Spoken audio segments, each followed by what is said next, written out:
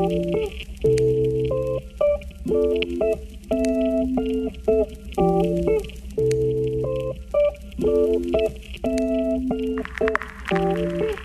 listening to the Queens in Biz podcast.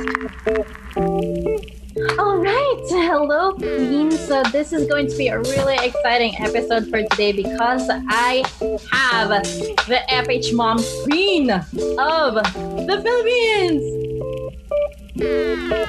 Hola.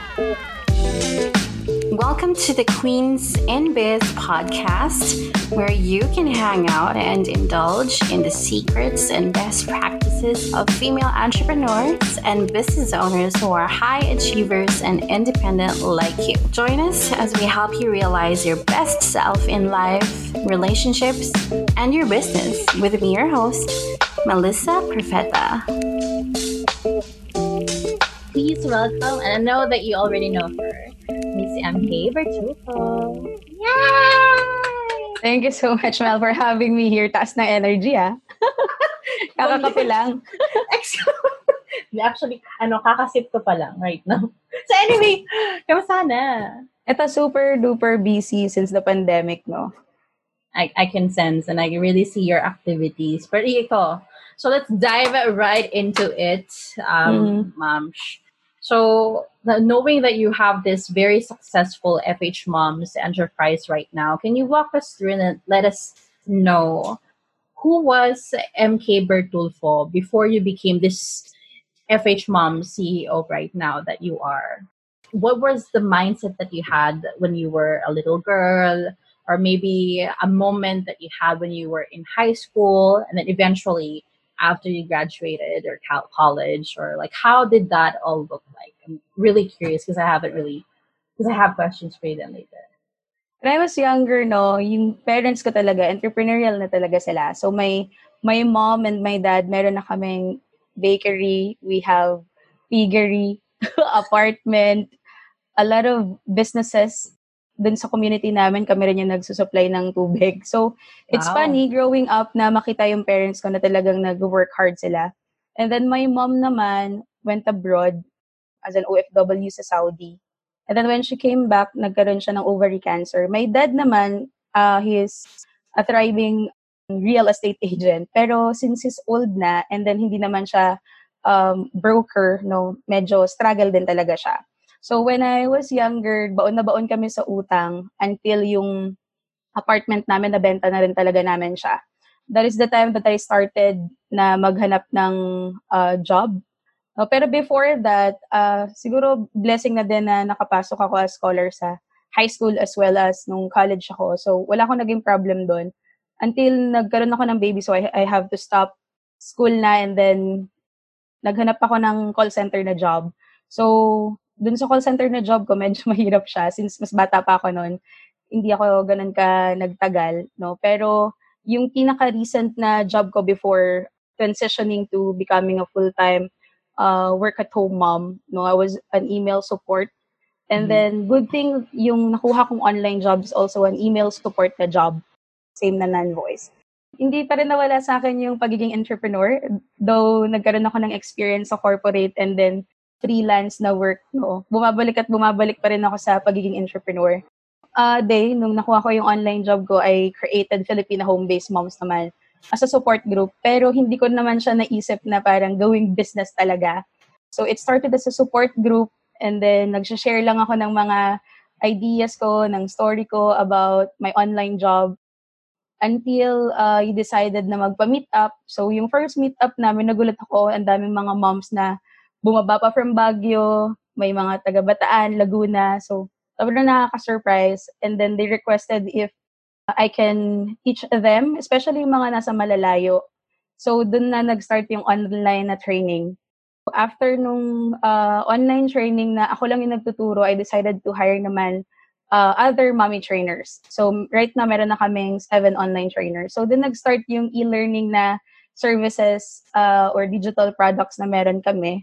No, so right now kasi meron na kaming recruitment services. So we have a BPO client na din, which requires us to hire 500 customer service representatives and a lot of brands working with us. No? So, sobrang nakakatuwa kasi lahat ng mga projects namin sobrang successful. And then during this pandemic, we started naman doing computer rent-to-own program. So, a lot of things going on sa group. We Yeah, you are have, so busy. I know, I know. But I see you, and you have to. I appreciate you for doing this. Keep doing you, because you know there's a lot of women out there who really needs the kinds of contents that you put out there. But I really want to emphasize, Mona, how you've handled the part of your past. Your mom or your dad was an OFW, and then she had ovarian cancer, but she's okay Right. now, right? Wala na siya, pero I'm kasi sorry. tagal na rin nun 8 years na rin eh. Yung reason why I'm doing this is because of her talaga. Kasi sobrang bata ko pa noon eh, nung nawala siya eh. So parang ako, ayoko na dumating sa point na yung yung younger generation natin, no, umalis yung parents nila na pumunta pa ng abroad dahil walang choice Right. or walang option to work. Unlike now na lahat tayo, meron tayong option to work from home. So sobrang blessing talaga for all of us na working from home. I want us to go back there a little bit. Can you share with the audience how was life like and what was your mentality when you were a little kid? Because that really requires a lot of mental discipline. Mm-hmm. And what kind of support did you had back then? Because like, if you're going to relate it to what's happening right now, I think merong iba dyan that will really relate to what's happening. Right. And siguro yung mga may iwan na parang guide, ano yung klaseng support na dapat ibigay nila dun sa bata or the person na naiwan to become like parang ikaw, nagko-continue pa din na Right. striving for progress, ganun. So ano yung, kung paano yung mindset mo nung bata ka pa nun? Ako naman, so parang dahil lumaki ako sa hirap, so parang lahat na ng hirap na naranasan ko, parang hindi naman sa wala na lang siya sa akin. Pero kasi sa every time na may na-encounter ako na hirap, alam ko kasi na malalampasan ko siya. With the help rin ng, of course, ng dad ko. And then yung mga friends ko. So medyo friendly tayo. So ang dami kong friends that helped me even before pa. So yung mga tumulong sa akin before, binabalikan ko sila ngayon. Kasi sobrang laking parte nila sa journey ko ngayon, sa success na meron yung buong family ko, no? So, hindi ko talaga sila kinakalimutan. That's great. Ako, basta full support ako sa ginagawa mo. Kasi, Of course, Mel, I remember yung last na oh my God, meeting natin. ang tagal na nun. Yung mga advices mo sa akin nun, hindi ko nakalimutan yun, syempre. Sobrang thankful ako. I remember sinabi mo nun, dapat magkaroon ka na ng platform, right? Oo. And it's happening. No, it's and happening. Like, oh my God, alam mo, sobrang happy ako and you're doing it because right. Like, I've been speaking with other people then in the past that alam mo, merong gumagawa pero tumitigil. Pero ikaw talaga, you're striving. Ang tanong ko sa'yo for now is, what were the past mistakes that you wish you could have avoided? Kumbaga, are you okay that parang, ano ba yung mga lessons na natutunan mo doon? But right now, how are you dealing with it? Siguro I can say, sa online job ko naman, wala naman akong major na mistakes na mako-consider. Siguro mga challenges lang. Of course, if you're a newbie, and then hindi ka naman din ganun ka sanay din talaga with the online job, no? I remember nung mas younger ako, sobrang takot ako makipag-usap in English until yung mga classmates ko sa school, because it's an international school, so all of my classmates are foreigners. May instance pa na sobrang sensitive ko, umiyak pa ako because of particular scenario. Pero wala akong choice kasi nung nag-call center ako, ganun pa rin. I still have to speak with foreigners, so I have no choice. And then nung nag-online job ako, ganun pa rin. So parang, sabi ko parang dinadala talaga ako dito. No? So in terms of my online job, wala na akong ma-consider siguro na mistake. But starting my own team or doing the business, siguro I can say na ang daming challenges. Not really mistakes, but challenges. Siguro if meron mang mistake, maybe wrong decision, pero that's something na natutunan ka rin along the way. Siguro ang pinaka-main na struggle ko for someone na walang background when it comes to management, because not everyone naman is manager sa past life nila, right? So, call center agent lang ako noon. So, for me, ang hirap pala makipag-deal sa iba't ibang tao, especially if it's online. So, all of us in the team works from home. So, we have someone from Spain, We have Wow. from Laguna, Grabe, all from over the world. Cebu. So, sobrang nakakaloka. But nakakatuwa how our team, yung tipong i-expect mo na talagang mag-grow. So, nakakatuwa na nahahandle siya ng maayos. Siguro ang pinaka-key is just trust your employees, no? And then, i-make sure lang na nabibigay lahat ng kailangan nila. And then just listen to them. That's right. Pero how did you know that you had the right idea? Like, parang nung nag-start ka pa lang. Did you have any idea ba na, this is it? Let's go for it. Parang may ganong moment ka ba? Yeah, meron. Lahat ng ideas ko, ganun yung feeling ko talagang sobrang excited ako to get started. Love it. Pero alam ko na I have to do trial and error pa din. So, what I usually do, yung practice talaga na ginagawa ko is, mag-test lang ng mag-test. If it does not work, edi hindi ko siya itutuloy. So, parang mas na-prevent ako to make bad decisions or to start projects na hindi mag-work for me or for our team because natatry namin siya ng paunti-unti. Even yung pag-create namin itong platform, others kasi, especially yung mga startups or yung mga business owners na gustong mag-jump into a new business, no, nag-i-invest talaga sila agad. Kasi ako, when we started, wala akong cost or wala akong ginastos in building the community, right? Because it's just in Facebook. So, lahat rin ng mga products and services namin, binipresell namin or binibenta namin sa kanila or binabayaran na nila even hindi pa nila nakukuha, right?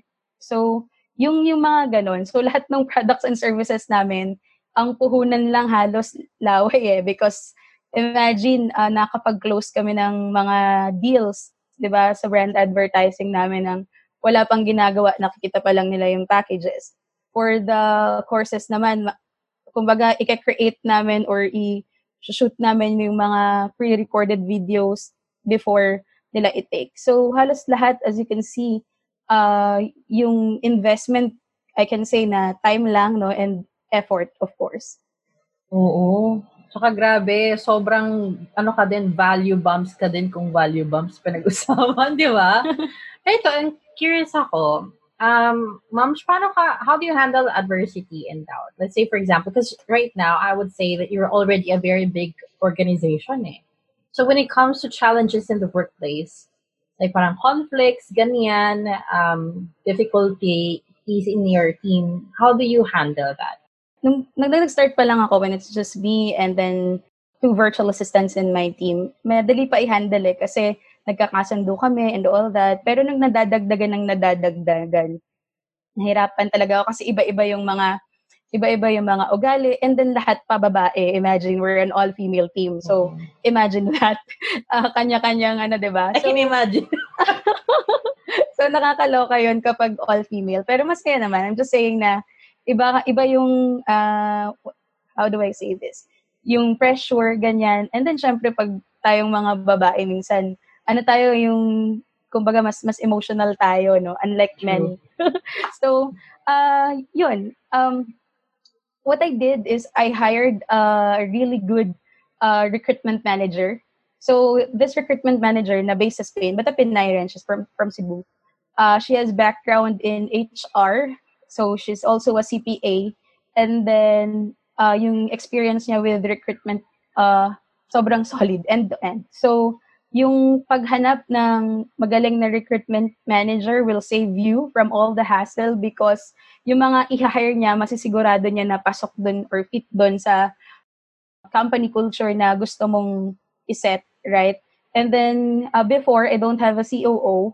So, parang it's hard for me to identify sino ba talaga yung makakatulong ko on this journey, no? Until na kausap ko ulit yung high school president namin. And then nag-reconnect kami and then natulungan siya na magkaroon ng online job. And then now she's helping me. May HR din siya na background. So nakakatuwa pala kapag halimbawang merong someone na magaling in terms of HR, recruitment, no? Yung mga skills talaga. Na wala ka. Kasi ako, when I hire people before, okay, mabait ka, magaling ka, pasok. Ganun lang. And then after nun, aahasin ka pala. So, sobrang sakit sa ulo nung mga times na ako lang yung talagang nagde-decide lahat. Unlike now na may mga experts na ako nakasama sa team. I'm happy for you that you Thanks. found the right people to help you in your Mhm. initiative. By the way, curious ako dahil nasagot mo na yung how you built your team. Naswerte mo. Sobrang swerte, as Paano in, mo siya sobrang happy nakilala? ako. That's my question. Online lang, I posted in our group, no? So, I posted in FH Moms that I need a recruitment manager that can help me, no? So, sobrang swerte. Oh, another thing pala na hindi ko na-mention, I had this mentor, business mentor, consultant who's helping me when I started joining pitching competitions last year. So, nakatulong siya sa akin in terms of setting kung ano yung goals ko for the community and then for the business. Mas naging clear siya kasi ako before, when I started, gusto ko lang naman is just to help them pero I don't know exactly how to help other people aside from teaching them. Unlike now na we're trying to build this platform na nga. Oo. Ano ka na, scaling level ka na, girl. Diba?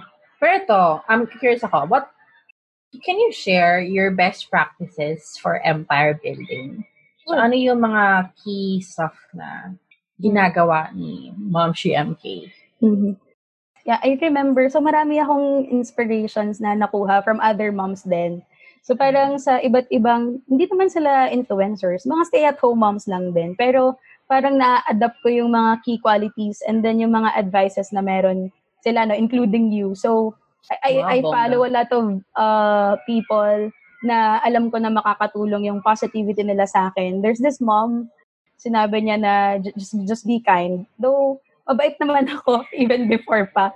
Pero parang mas naintindihan ko yung reason bakit mas kailangang maging mabait during these times, no? Especially if you're doing business, because not everyone naman will be good, no? So True. just to be kind then. So pag ganon, when you have a big heart to help other people then talaga, mas easier for you to think of projects or ways on how you can do business and start something. Nakamit pala ako. Ayan, thank you for sharing that. No? Pero ito naman, so, like, when it comes to managing your overall empire, how do you do that? Like, for example, syempre, we have the communities, di ba?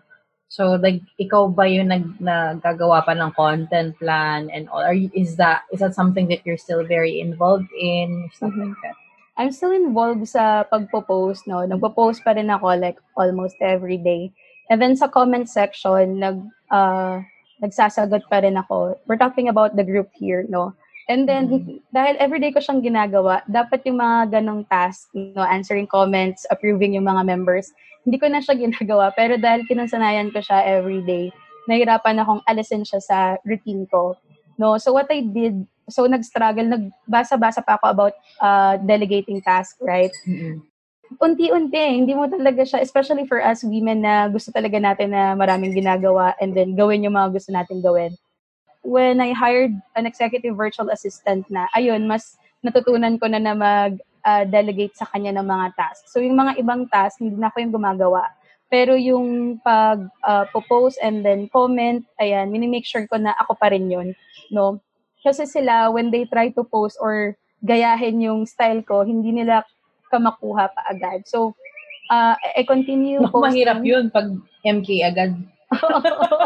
So, medyo mahirap pa. Pero, yung iba, hindi na ako. So, sila na yun. Especially if it's an official announcement, for example, no? So, ang ginagawa ko na lang din talaga, I make sure na na-oversee ko talaga lahat from the group, from all the aspects ng business. Kasi nga, ilan na yun. We have e-commerce. So, with our e-commerce, which is computer rent-to-own, I assigned 2 virtual assistants na matutulungan ako. And then, hindi ko na sila masyadong pinapansin, no? So, sila na yung bahala. Tapos, nag-check-in na lang kami weekly. For e-learning, since we have 7 trainers naman na very, kumbaga, sila maasahan naman, I just hired someone na magmamanage sa kanila. For our advertising naman, so, yun, yung na-hire ko naman na project manager, sobrang galing din. Minsan lang kami mag-usap, tapos close lang siya ng close ng deals. So, and then yung recruitment, dahil magaling din siya. So, what I did is nag-assign ako ng manager for each department, no? And then ngayon, nag-iisa-isa na kaming mag-hire to help them kasi hindi na rin nila kakayanin. So, sobrang dami. So, yun na lang. I-make sure ko na lang na I meet them every week, no? and then nakakapag-engage pa rin ako with the community. And then getting a good legal team or accounting pala is very important.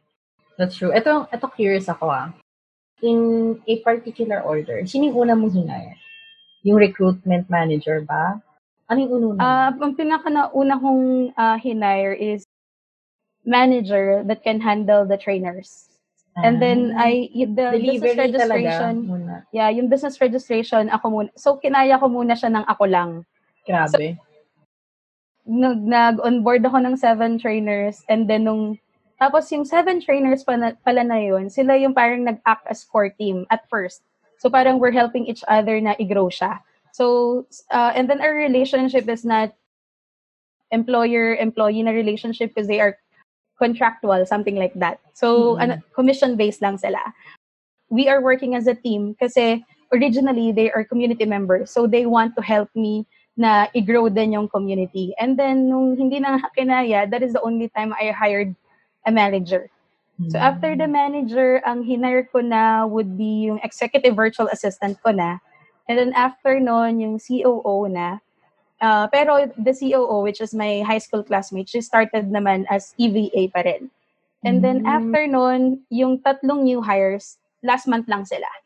Yun pala ang in order mo. Ako kasi ginawa ko muna, EA muna. And then, talagang delivery din. Pero I'm thinking of hiring someone na parang, nanonood ka ng Billions. Check mo yun, si Wags. Check mo siya, ma'am. Kapag mahilig ka mag-Netflix, super. So I think there are qualities na makaka-relate ka kay Bobby Axelrod. Yung I'll check that out. Yung actually, yung legal, ang funny pa, kasi yung sa legal na yan, ang hirap mag-trust. Hindi mahirap mag-trust, but hindi ako ganun comfortable with those na nami-meet ko, especially men, lawyers, for some reason. O baka bias lang ako because boss mom tayo. Bias ka talaga. Pero I love working with my female lawyer. Yun lang siguro. So, sobrang happy ako kasi she helped me with the SEC registration. And then, yung language niya, same sa language ko. No? So, parang hindi ako nahihirapan na lumapit sa kanya. That's good. That's good. Right people talaga ang kasama accounting. Mo. So, parang, di ba, usually separate yung legal and then yung accounting. Sila kasi, meron na sila. Both. So, parang isa na lang yung kausap ko. And then yun, nililesen ko din yung mga kausap ko kasi ang dami ko nang kausap. So, parang pag iba-iba pa. Ilan ba kausap sa isang araw? Yung totoo, ilang conversations sobrang dami. Parang mas marami pa since the pandemic, di ba? Kasi God, na-imagine ko, inbox mo siguro sabog. Sobrang dami. So, nagpapatulong na rin talaga ako. Pero, fun naman. Kasi, yun nga, sabi mo nga, importante na ma-meet mo talaga yung right people na makakasama mo in doing the business. That's true. Pero how do you plan on growing? Parang, where do you see FH Moms pa in the next 10 years? Sa amin naman, what's nice about FH Moms, no? We're getting a lot of help. So, from Facebook Community Partnership part kami nun. And then, we applied naman sa mga accelerator program. So, this is common sa mga startup companies. So, if you're familiar sa mga tech startup like Grab. So, yung mga products and services namin, what we're doing now is, yun, we're building a platform na nga. Right? So, no, with all the program na included kami and international organizations na tinutulungan kami, yung growth namin and then yung mga plans namin, mas naayos namin siya. So kami, right now, we're building our, imagine yung business plan, dapat maaga yan, ini-start, right? Pero kami, hindi pa naman ganun ka-late. Okay so, lang yun. Feeling namin, we're still starting out, no? Though na-establish, ang maganda lang with Filipino home-based moms, na-establish namin in the past 3 years yung community.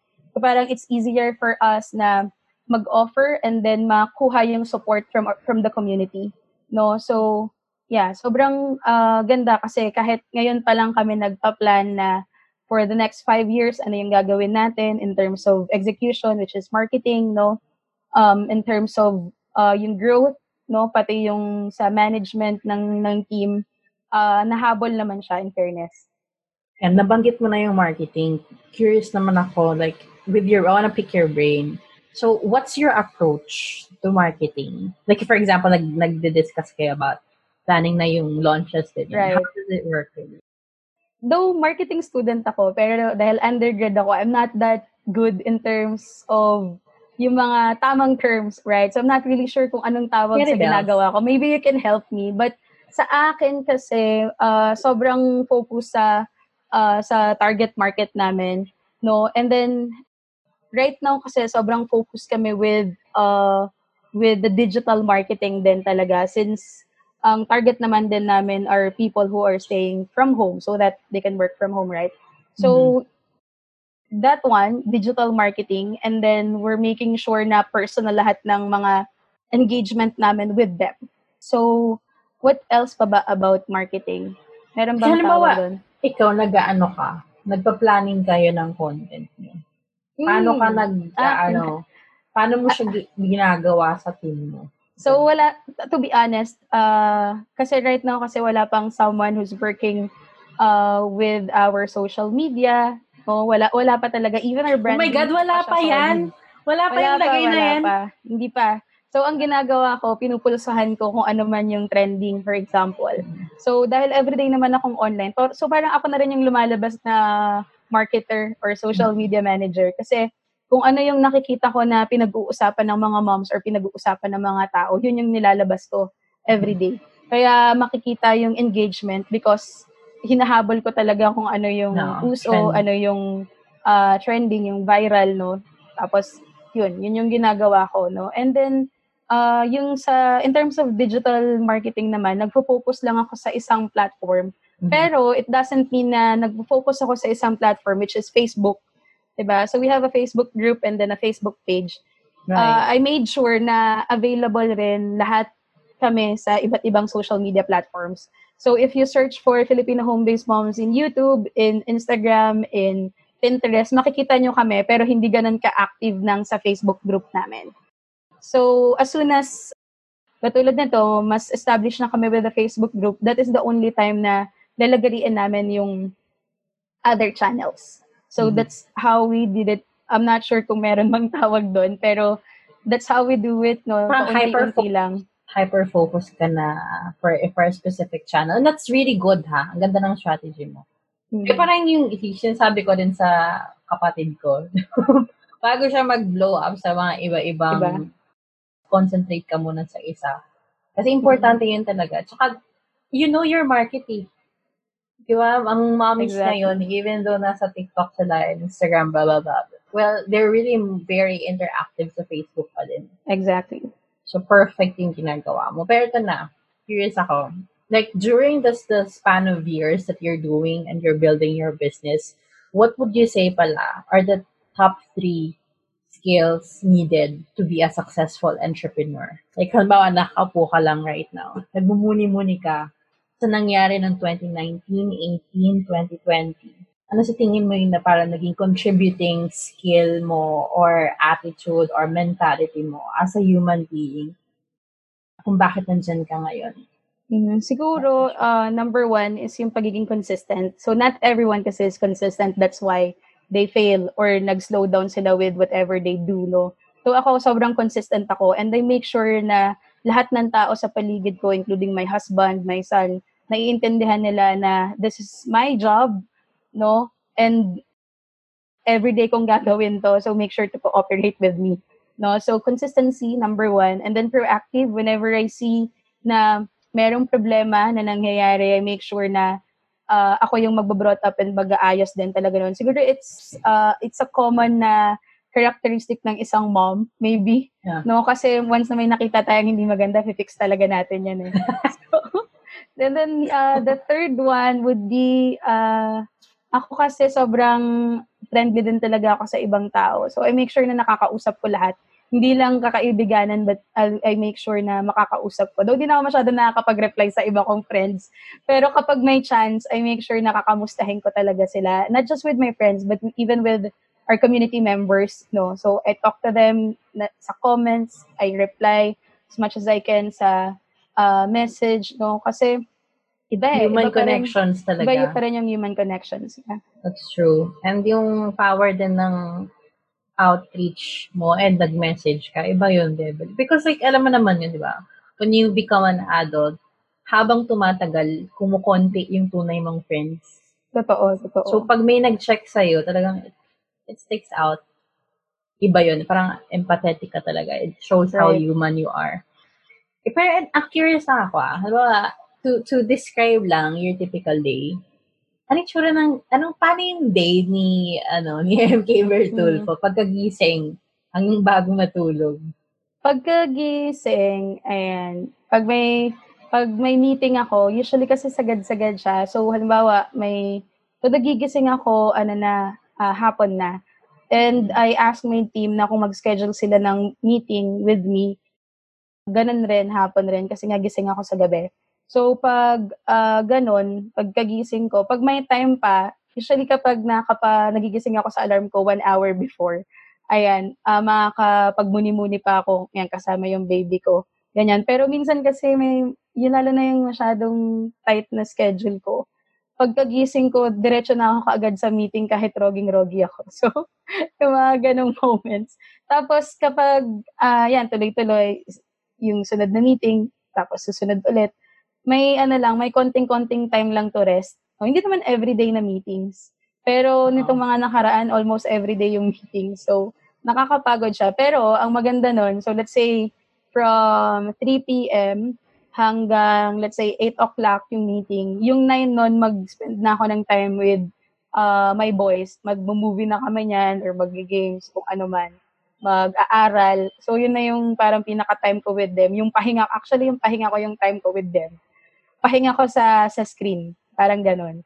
Tapos yan, work ulit. Balik ulit sa work. Kasi yung team member ko sa Spain, sa gabi naman siya. So, yung team namin, para kami tuloy may 24/7 na active sa team kasi nga may mga nag-work sa night, may nag-work sa morning. So, ganun. On the clock. True. Do you ever plan on retiring? Retiring. Ako naman, not really retiring, but maybe slowing down lang.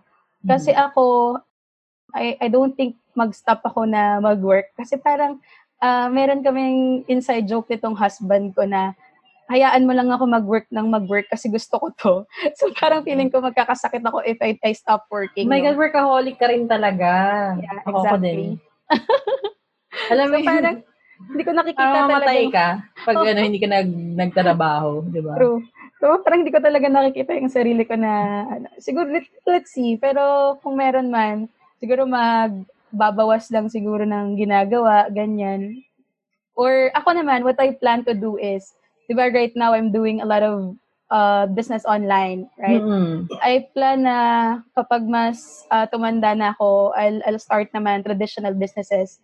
Like, I don't know, maybe like a restaurant or kung ano man, na something na tangible na, no? Kasi ito lahat digital So parang feeling ko it would be nice if, I don't know, maybe magkaroon kami ng island or restaurant or something like that. Di ba? Yung mga ganong lang. Parang chill na lang. Same tayo ng iniisip. Kasi I'm also in the digital world din. Pero something tangible is really something I'm also hoping to launch in the near future. So I guess we're going to close now with this question now. I also want to know what makes your heart full. Like, ano yung parang isa sa mga commentary that really stick out to you na parang, ang saya, maka-receive ng ganitong comment, narinig ko yung gano'n, masaya ka lang, ang gano'n. Meron kang, ano yung pag on top of mind, yung pinaka natatandaan mo na talagang natuwa ka, na comment or parang feedback from other people? From my husband and then yung close family members ko, whenever na may small successes kami, ako, lagi talaga nilang ina-acknowledge na sobrang proud sila sa akin. Though palagi ko na siya naririnig kasi nga parang, alam mo yun, parang every month merong ganap yung FH moms, Pero pag naririnig ko sa kanila palagi, lagi ako nare-remind kung ano man yung reason why I'm doing this, which is of course for them talaga. And then, yung mga community members namin, every time na i-acknowledge nila na kahit hirap na ako and nag-show up pa rin ako, Yung ganun, kasi not everyone naman can see your struggles din, True. Kasi ako, tahimik lang ako. So, kapag nagkakaproblema ako or nahihirapan ako, tinutuloy-tuloy ko lang, hindi ako nagsasabi. Pero nakikita nila yon. So, nakakatuwa isipin na Diba? May mga tao pa rin na nakakita pa rin ng hirap na ginagawa mo. And people who really believes in you. Right. And really supports you. So, iba yun na pag sinabi ng partner mo, I'm proud ako sa'yo. Yeah. Kilig. Nakakakilig talaga. Though hindi ko na lang masyadong pinapakita na kinikilig ako. Pero nakakakilig naman din talaga. Oo, di ba? Parang sa loob-loob mo na lang. Anyway, so ayan. So I'm going to give you the stage now. Do you have something upcoming ba this coming July or parang virtual event? Go ahead. Yeah, so we have upcoming Facebook webinar. So you can just tune in sa aming Facebook page. So just find us at Filipina Home-Based Moms. We are in Facebook, in Instagram, and YouTube. Just send us a message if you have any questions at connect@fhmoms.com. If you're interested to get a computer sa computer rent to own namin, you can also collaborate with us if you are an entrepreneur or a startup founder. We will be happy to work with you as well. And if you wanted to know more about online jobs, feel free to enroll in our courses. And so again, thank you so much, Ma'am MK. Thank you so much. I really needed this and I appreciate you for taking this this hour of your day today. Alam niyo ba, Queens, pinakita niya sa akin yung schedule na last. Sabi ko, oh my God, naawa ka ba? Walang hinga. Nakakaloka. Tuloy. Parang back to back lang no? Minsan nga hihiga lang ako, napipikit lang ako. Okay, game na ulit. Game. Yun naman yung maganda pag online. Pero parang nakakapagod din, no? Simula nung nag-quarantine, parang tuloy-tuloy yung meetings. Unlike kapag, patay do kasi before the pandemic, kapag may mga meetings outside, for that person lang talaga. Mm-hmm. Ngayon, kaya ang daming naku-close na mga deals. It's because mabilis lang ma-close online. Virtual na agad Diba? Right. Oh, sa time meeting game. Kasi everyday. True. So anyway, pero it's a good problem, man. And right, exactly. We have to keep doing this because I believe then that a lot of people really needs more of these kinds of contents or this kind of help or these kinds of live earned stories. We need to breathe more inspiration because I feel like ako minsan na when I parang nagmumuni-muni ako and I look at some other people's contents, ganyan. Parang, hindi pa nila nakikita yung mga pinaggagawa pa namin. Alam mo yun, ganun pala kalaki pa yung space out there who are not yet aware of what we do. So, I feel like in our case, let's keep pushing and continue lang talaga para sa Pilipinas. True. Kailangan tayo ng Pilipinas right now. Push natin to. So yun, thank you again. Thank you again, Thank you, Mami Mel. And thank you for joining us, Queens. I will see you in the next episode of Queens in Biz. You are listening to the Queens in Biz podcast. We appreciate you for joining us in this fun and wisdom-filled episode of Queens in Biz. Now be sure to rate, review, and subscribe to the show. Okay, or you can also visit hifiqueens.com for resources related to today's episode. Again, that's HIFIQUEENS, hifiqueens.com. Remember that you are beautiful, powerful, and can achieve anything that you want in life as long as you have the courage to pursue it. And we're here to support you in the Hi-Fi Network.